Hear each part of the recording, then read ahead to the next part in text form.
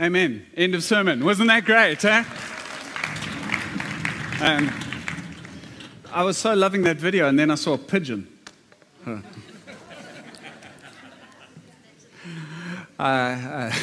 Thank you for straightening me out.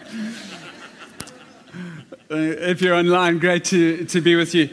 This sermon series, it started out of me getting 3 phone calls from non-Christians telling me that it was the end of the world.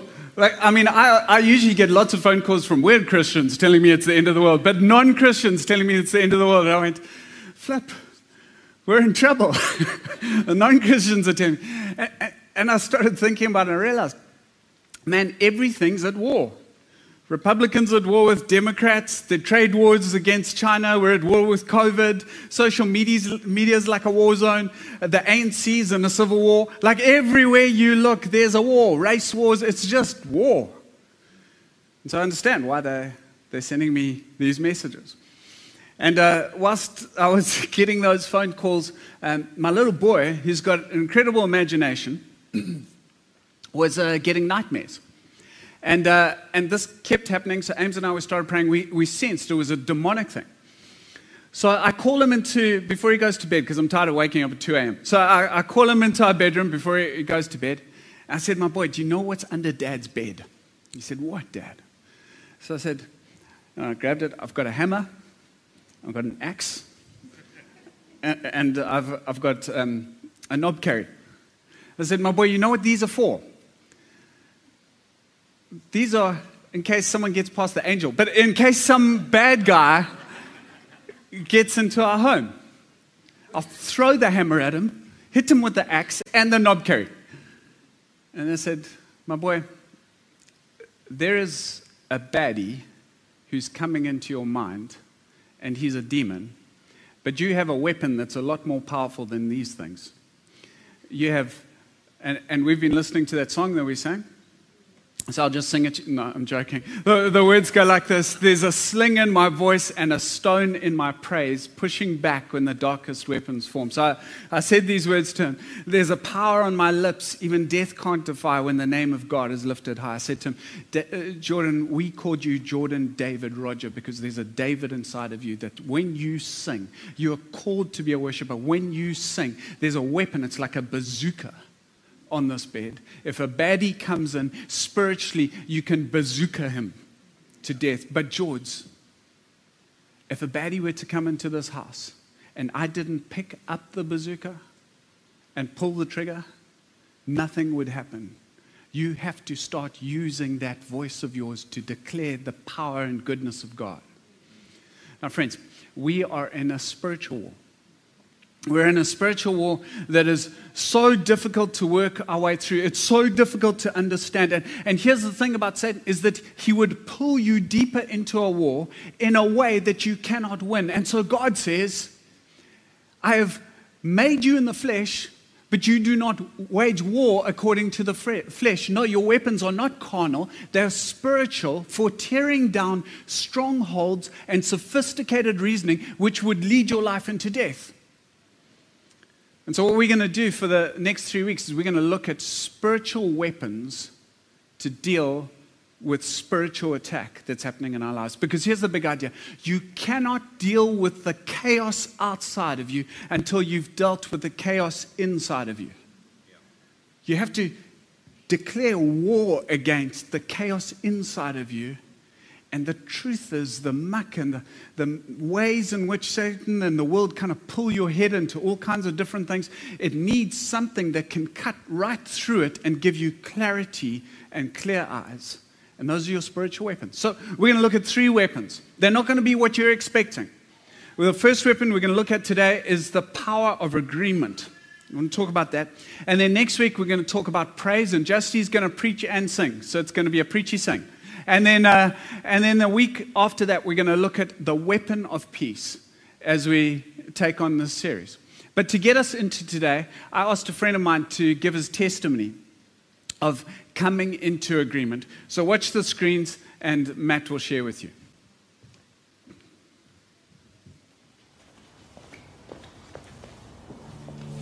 So I came to know Jesus when I was 15 years old, And pretty much at that time, my parents' business started to hit financial difficulty. And, I think when you're younger, you don't really realize what your parents are going through, the decisions they're making, the pressure that they're facing and what they're dealing with. But what we did notice, certainly amongst my siblings and my mom, is that my dad started to drink a lot more heavily through that time. And then what ultimately happened is that the business went under.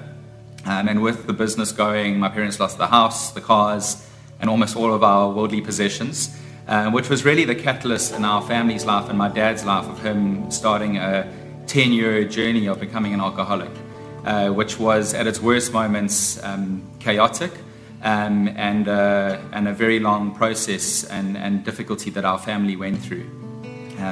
I think what happens when a family goes through such change, so going from being very comfortable to losing everything to being a unified, loving family environment to still having elements of that, but there being a lot more disruption and chaos, is that each person in the family is dealing with their own trauma.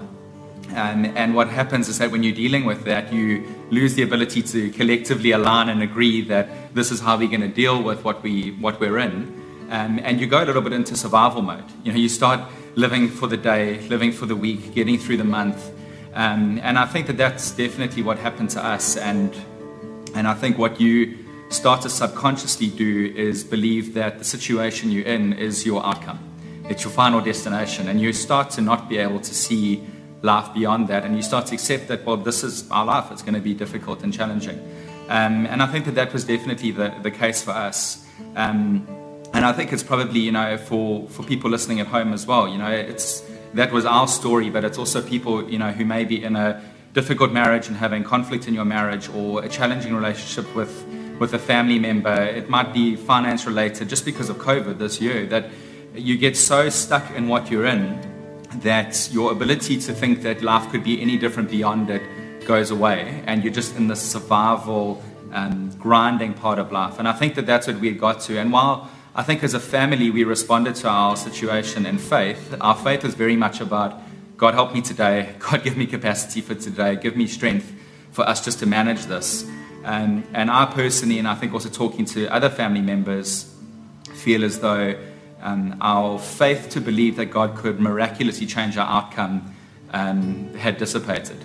And we were really just in this thing of, God, just help us. As opposed to being able to go, he can really release his power and do something significant in my dad's life. So what changed for us? I think one of the key moments for us, although this 10-year journey is not a single event and you have many of these landmarks in between, was an afternoon at Ross and Amy's house where they said to us as a family that, let's draw a line in the sand here and let's believe that God can do a miracle in my dad's life. And so we agreed as a community of believers that God could do something miraculous. It was a big moment for us because someone pulled us out of survival mode and said, hey, God can do something. And that was massive for us. And I think then being able to say to other communities that we were in with life groups and friends and family that, hey, we agree that God can do something amazing here. And that was a really big moment that changed our thinking, but I think also changed our faith and started to muster up faith in us. And then I think the other principle around agreements is agreeing with Scripture. There were some really hopeless moments. I remember when my dad went to rehab the first time, he came back and within days relapsed. You can't have a more hopeless moment than when that happens. And Scripture says to us that in John 15 it says that God didn't come to judge the world, but he came to set the world free. And we have to believe that God could set my dad free, and it was agreeing with Scripture that he could do that, and holding on to these Scriptures that say that where he was in the choices he'd made was not his final destination, and agreeing with that Scripture. I think as a family we were tired and weary and burdened, and Jesus says, come to me, all of you who are weary and burdened, and I'll give you rest. And it was agreeing with Scripture to be able to not just accept that what you're in is it, but to know that with agreeing with the community around you and agreeing with Scripture, that the release of God's power can really be a real thing for you. And so what was a decade-long journey, which I'll try and wrap up very quickly, culminated in me being in my early 20s and waking up in the middle of the night one night. And I felt God say to me, not quite audibly, but it felt that clear. He said to me, you need to pay for your dad to go to rehab, and you need to release him out of your control and into my hand so that I have my way with him. Because I think the reality is, and the doctors have said to us post the fact that, they don't understand how my dad is alive. They don't understand how the level of abuse that he just caused to his own body was actually sustained over that period of time. And so it had to be a thing of handing him over to God. And so he went to rehab for 6 or 7 weeks. And I'm just so glad to be able to share with you that we experienced a miracle. That in the agreement in the community of believers, in the agreement with Scripture, and my dad coming to know Jesus, he was completely healed of his alcoholism. And that it has been 8.5 years today that he hasn't touched a drop of alcohol. I think what's more amazing is that he is still a person who has anxiety and feels the pressures and stress of life, but the desire to turn to a substance to deal with it has been taken from him supernaturally. And that is the work of God. And if you ask my dad today, how have you been able to overcome this in your life? He will tell you, Jesus saved me and Jesus delivered me. And so I just want to really encourage you today, whatever you are dealing with, that what you're in is not your end. It's not your outcome. I really encourage you to agree with the community around you that God is able to do more. I'd encourage you to get hold of the Bible and agree with the Scripture that God says that He can bring freedom to you, that He can bring peace to you.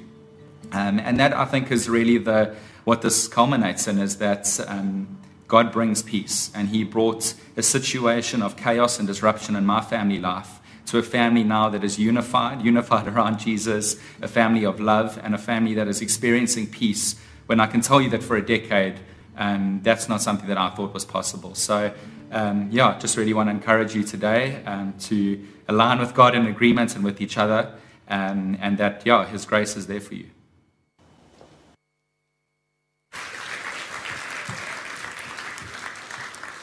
So good. I want to use today to build on that. He said he wants people to align with Scripture, come into agreement with Scripture, and come into agreement with one another. And what I'm going to do is I'm going to prove the power of agreement, and then I'm going to tell you how you do it. So if you got your Bibles, Genesis 3 says this. Now the serpent was more crafty than any other beast of the field that the Lord God had made. And he said to the woman, did God actually say, you shall not eat of any tree in the garden? We don't know whether Satan came in a snake or as a snake or in the form of a snake. But what we do know is that he was the craftiest in the garden. Now that word crafty, it doesn't just mean crafty. It means subtle, sensible, prudent, and sneaky. So the most prudent, the wisest, smartest being in the garden waits for Eve to come along before he does the one thing that he does to all people at all times. The one strategy he's got is cause disagreement between them and God. His entire strategy for your marriage, for your business, for your family life, for your friendships, his entire strategy is this: divide and conquer. How do I get them into disagreement, first with God and then with one another? If I can get them into disagreement, I can break them. Now, what's really interesting about this is that Satan doesn't attack Adam. I mean, Adam's been around, we don't know how long, but he had time to name every single animal and everything. So he's been around for a while, and Satan doesn't rock up on the scene until there are two different beings. I was thinking about this, and I want to submit to you, the reason I believe that Satan waits until Eve's on the scene is because at that moment, Satan knows, now I'm in trouble. When Adam was there, all he could do is extend the garden a little bit. But when two are there, two different people, two hetero people, one who's got different skills and different personality and different strengths, and when two different people are together in agreement, then what can happen is multiplication. You see, Satan understands the concept that one of us can send 1,000 to flight, and two of us can set the legions fleeing. He understands that when there's agreement between different people with different desires and needs, there is an exponential power that gets released. And so he comes when there are two. Because you're looking at me like you don't believe me. I'm going to keep adding scriptures.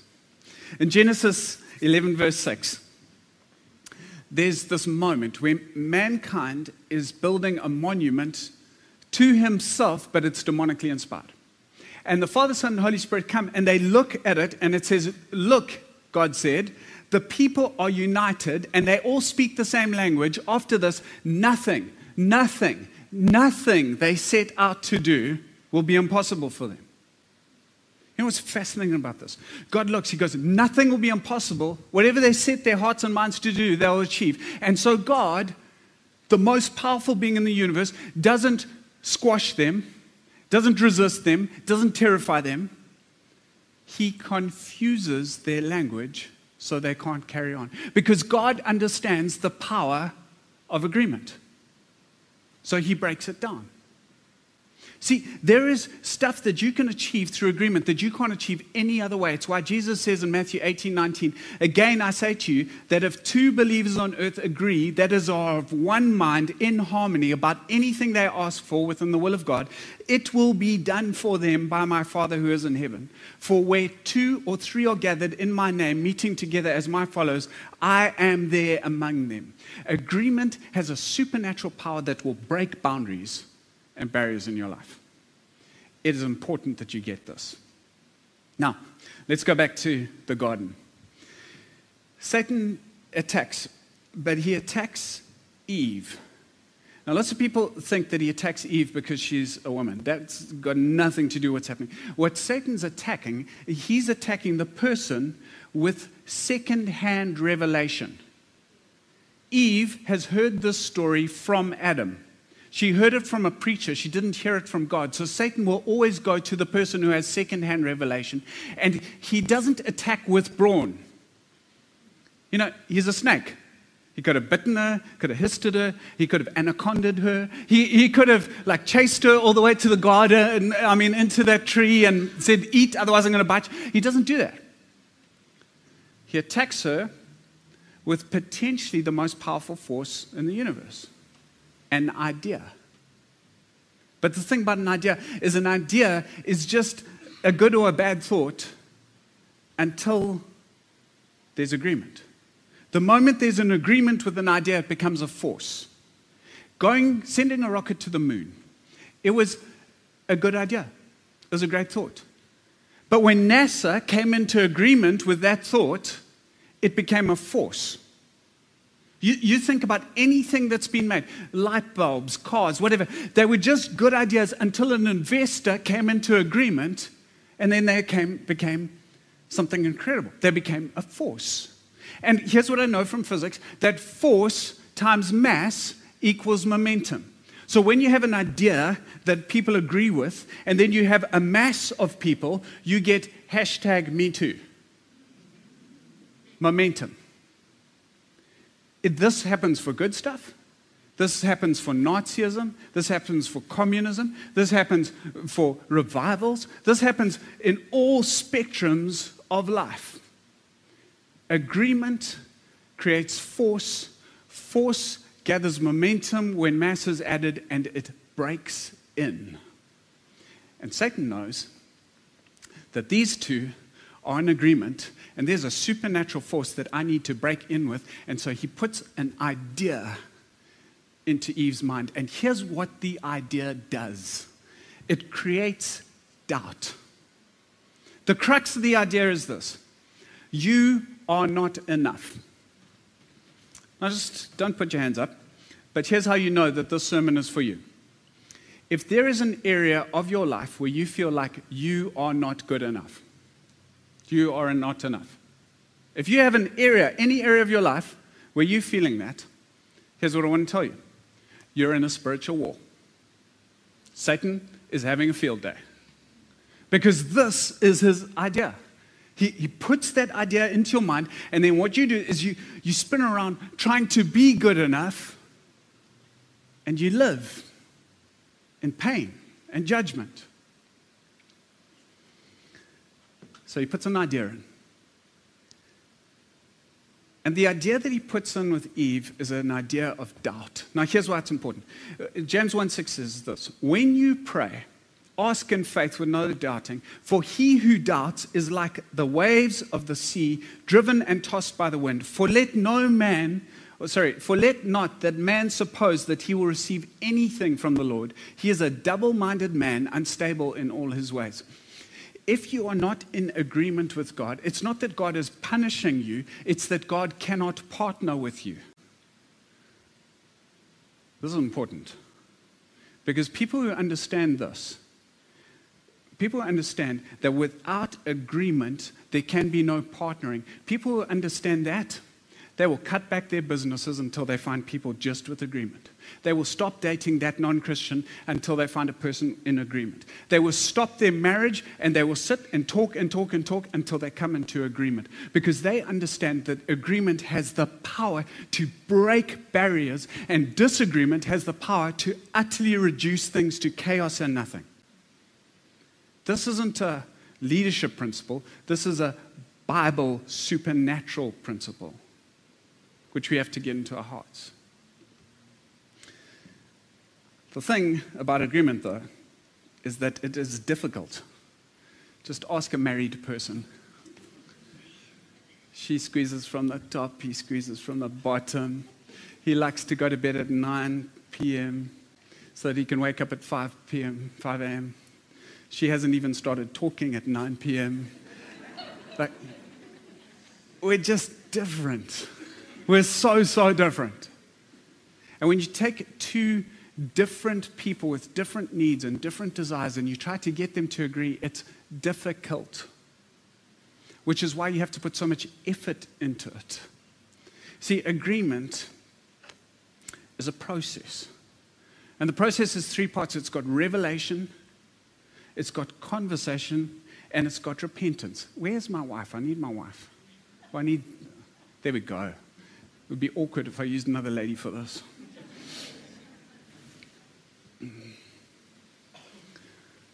You look beautiful today. I'm just making sure I get some brownies in there. The way I come into agreement with God is the way I come into agreement with my wife. Now, here's how this works. We can look at our finances and go, we need to come out of debt. We come to agreement. Babe, we need to come out of debt. Yes, we agree. Then what happens is that we go away and she prays and I cut the budget and we come back together and we have a bigger fight than we did that got us to this.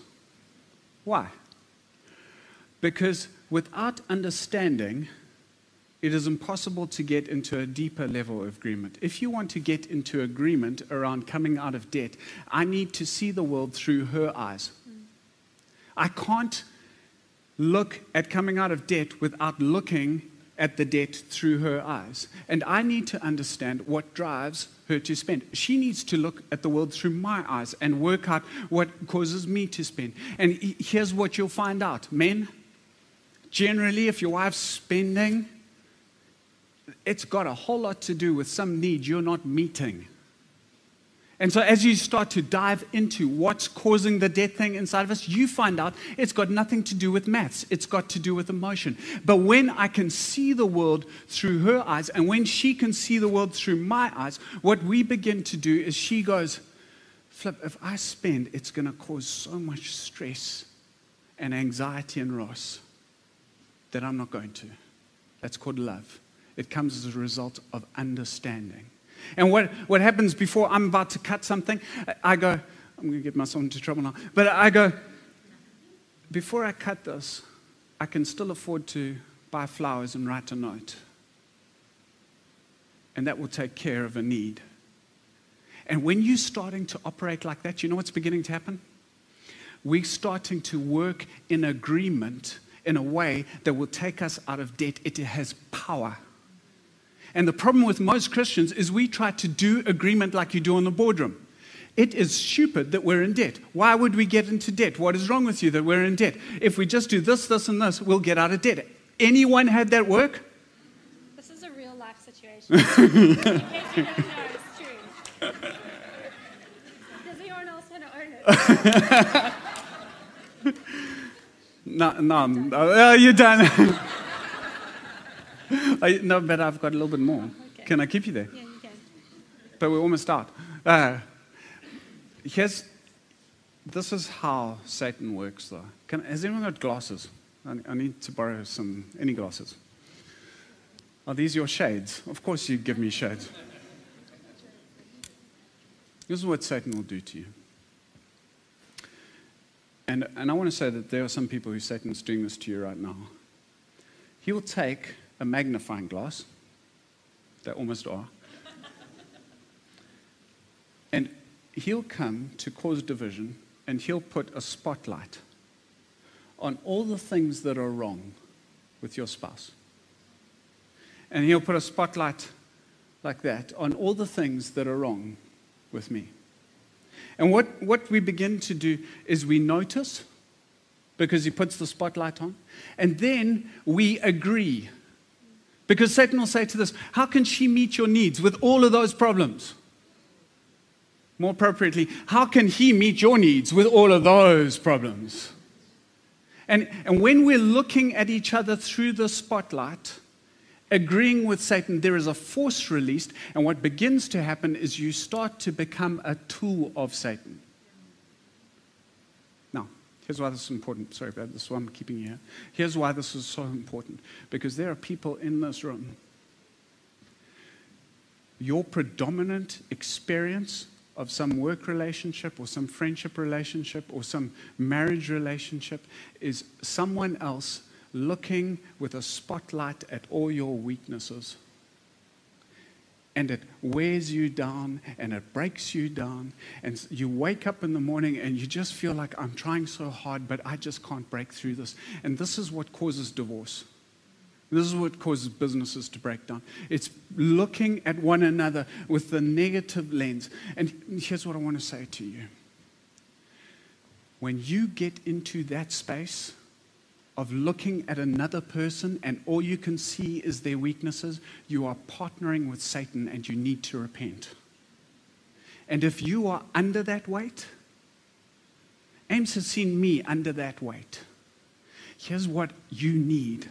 You need a person who will come with you and look at the Word of God and declare it with you over your situation, a person who will come into agreement with you over the problem you're facing or the person you're facing. You don't run away. You don't end this relationship. You don't go away from that job. You get a person to come into agreement with you and you start declaring the truth of Scripture and it will literally break off you. You will find that boss walk in and go, Flip, you did such a good job. But he hasn't complimented you for 10 years. What just happened? Agreement happened. There is a power that gets released when you come into agreement that will break anything. That's why I have such a good wife. Why don't you give her a hand?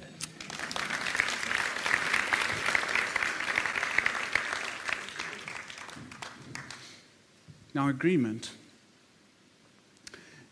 it happens with God in the same way. What you do is you go, Lord, I've just going through the cycle again and again. It's 10 years now, and I'm still single, and I'm still bankrupt, and I'm still in this situation. And you go, God, I need help. And you get into conversation where you're trying to see the world through His eyes.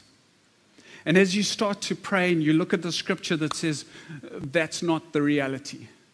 You go, but God, it feels like it's my reality. And what God will begin to say, and here's a prophetic word that I sense for everybody in our congregation today. The reason you kept going in that cycle had nothing to do with me. It had something to do with what you believed. And I want to change the cycle by changing you. See, Satan will just remind you, it's happened last year, it happened the year before. You think 2021 is going to be better. It's just going to be like 2017 and 18 and 19. He's going to keep saying that to you. And what you've got to do is you've got to go, no. My God sees it a different way. And then you've got to get into your closet and you've got to go, Father, show me the different way. I was speaking to a friend yesterday. Gone in a singleness, loneliness, painful journey. And I just had such a strong sense for him today I said to him, buddy, God has done such a big work in you today that all those relationships that mostly you messed up, that's not your future. You've changed. I want to say to people today who've got hopeless and desperate, your future is not your past. It is whatever you agree with in Scripture. So you go spend some time with God and break that victim thinking off your heart. Break the power of people's words over you. Break your history away from you. And begin to walk in freedom. Now, church, if you understand this word, it causes repentance. A repentance from how you see people and what you've said to people and what you've done to people, because you could be the reason that they're living with a weight over them. And it causes freedom if you're living under that weight. What it leaves no room for is victims. You can't hear this word and blame someone else. This word has to create repentance. It brings you into new thinking. So here's what I'm going to do. Where's Rick? Come, buddy. Grab your guitar. Sing a song. I want these two ladies. Estelle moves in spiritual warfare. Ange moves in prophecy. You two are going to pray over people, and I want you to stand as he sings a song. We're just going to minister to you for the next little while.